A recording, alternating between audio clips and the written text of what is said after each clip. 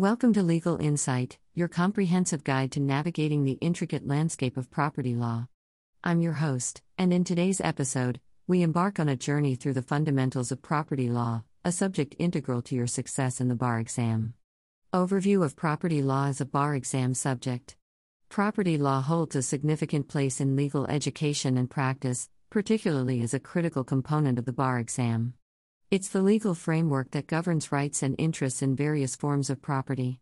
To grasp its importance, we need to appreciate the broad spectrum of property, encompassing both tangible and intangible assets. Tangible versus intangible property.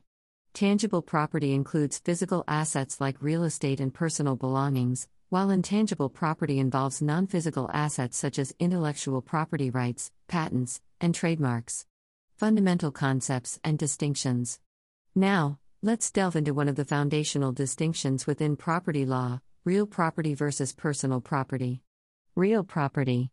Real property pertains to interests in land and anything attached to it. This includes not only the land itself but also structures like buildings, trees, and minerals beneath the surface. The legal rights associated with real property are extensive and form the basis of various legal doctrines. Personal property. On the other hand, personal property encompasses movable items. It includes things like furniture, vehicles, and personal belongings. Understanding this distinction is crucial as it lays the groundwork for more nuanced discussions in the realm of property law.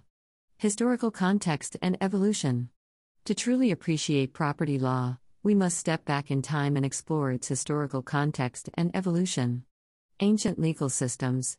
Property law's roots can be traced back to ancient legal systems, drawing influence from Roman and English legal traditions.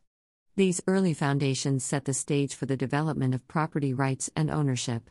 Modern evolution. Fast forward to modern times, and we witness property law adapting to address contemporary challenges.